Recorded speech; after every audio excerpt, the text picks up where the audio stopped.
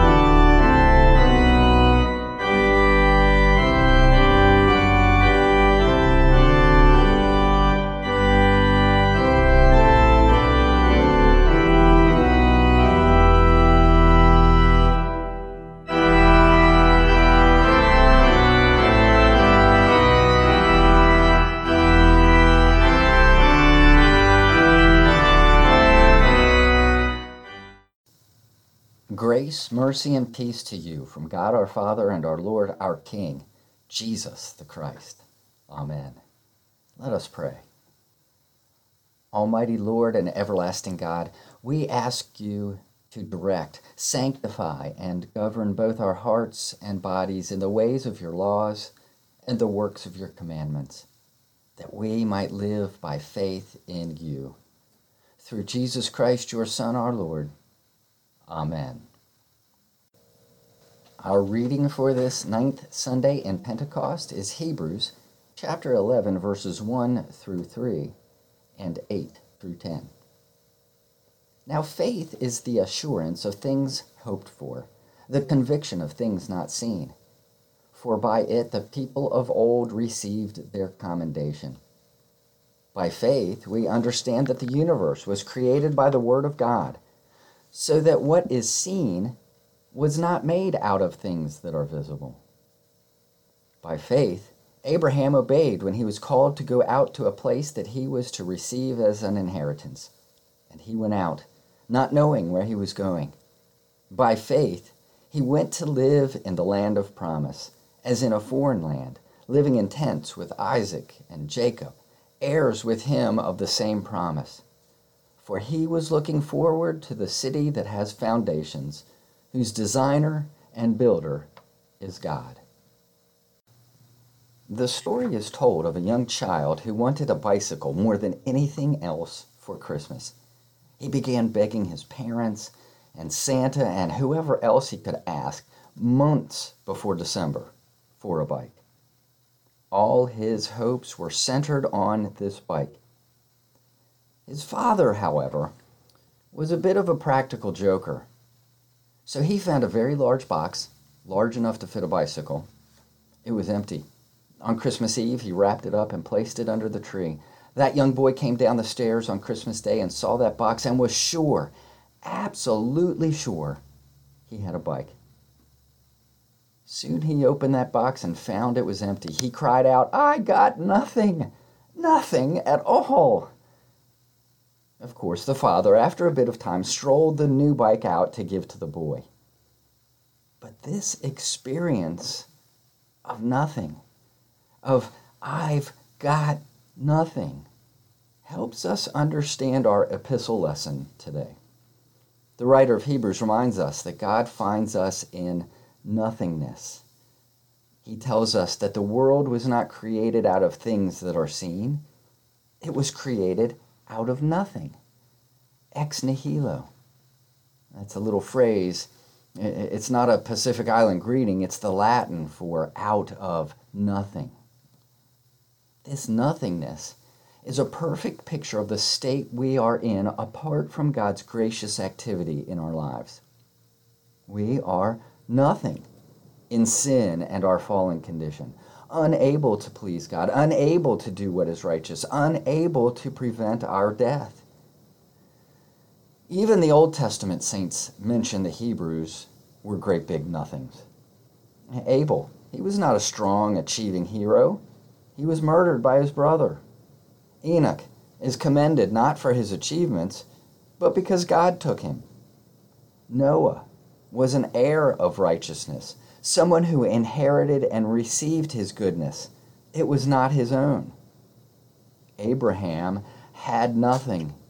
He wandered in a land not his own. He owned nothing himself.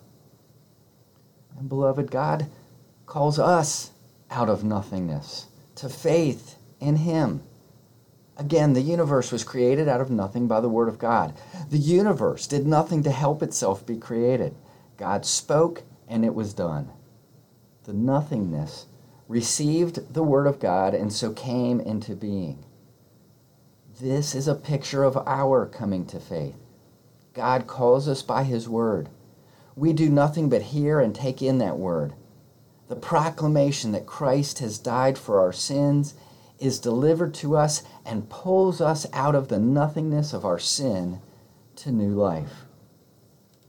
Now, the story of Abraham shows that this faith results in good works and obedience. Abraham was nothing. So was Sarah. Nothing. They did not even know where they were going. Yet faith in the word of God led Abraham to obey, to follow the Lord's calling. He left his homeland and went to Canaan, living in tents. That obedience is a result of faith. God's word pulled Abraham out of his nothingness to new life, and that new life involved obedience and new good works following God. God calls us, beloved, to follow him to the promised land. Each Old Testament saint is shown as following God and being commended. Abel, Enoch, Noah, and Abraham. They are commended for their faith and trust in God. This faith leads them to follow God in righteousness and obedience. Each one finally gets to the end of his journey and receives peace and eternal joy. Abraham's earthly journey is a picture of the journey through which everyone who lives by faith goes. We have nothing of our own to show God, no righteousness. I'm reminded of an interview Jack Nicholson gave just before the release of the movie The Bucket List, which, if you remember, was about two terminally ill men who take a road trip to do the things they always said they would do before they, kicked the bucket. Reflecting on his personal life, Nicholson said, I used to live so freely. The mantra for my generation was, be your own man. And I always said, hey, you can have whatever rules you want. I'm going to have mine. I'll accept the guilt. I'll pay the check. I'll do the time. I chose my own way. Well, that was my philosophical position well into my 50s. Nicholson went on, as I've gotten older, I've had to adjust. But reality has a way of getting the attention of even Jack Nicholson. Later in the interview, he adds, we all want to go on forever, don't we? We fear the unknown. Everyone goes to that wall, yet nobody knows what's on the other side. That's why we fear death. But beloved, God's word tells us that perfect love casts out fear. And more, as God calls us by the gospel and gives us new life, we live life by that Holy Spirit. And in that gift of faith and new life, we do not, in the end, go to Nicholson's wall. We follow our Lord to the promised land of the new heavens and the new earth. Strangers and exiles, we find our home in the eternal presence of the God who guided us through this life. Nothing is a pretty bad place to be. Having nothing is no fun. Being a nothing is even worse. But we have a God who out of nothing has created a better place for us, a promised land. In fact, he caused the entire universe into being out of nothing. And as if anything could be more than that, God calls us out of nothing to trust in his promises and follow him to the promised land, knowing that all our sins are gone and full joy awaits us. Amen. May the God of hope fill you with all joy and peace in believing, so that by the power of the Holy Spirit you may abound in hope. Let us pray. Gracious Father, by the obedience of Jesus, you brought salvation to our wayward world. Draw us into harmony with your will, that we may live our lives by faith in you. Through our Savior, Jesus Christ. Amen.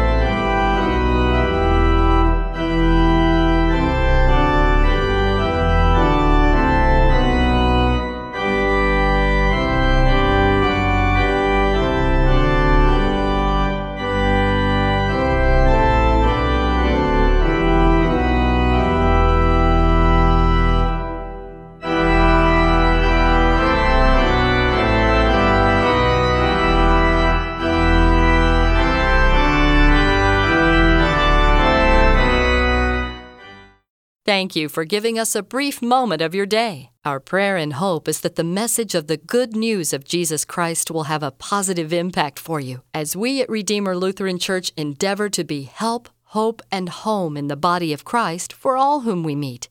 We invite you to come and receive the Lord's blessing through word and sacrament as we gather on Sunday mornings at 10:45 for our worship service. We're located at 1 Deer Walk Lane, just off the Paula Road exit on Corridor G. You can find us on the web at redeemerwv.org and on Facebook at Redeemer Lutheran Church WV. Thank you, and may God bless your day.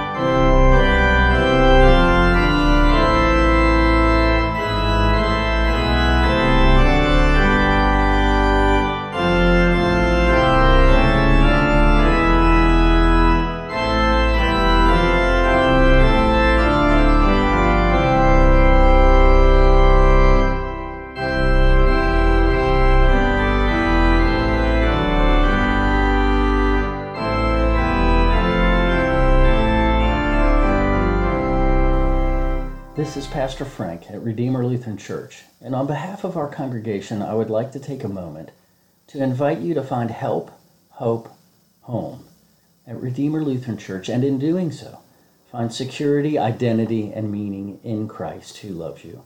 Thank you, and God bless your day.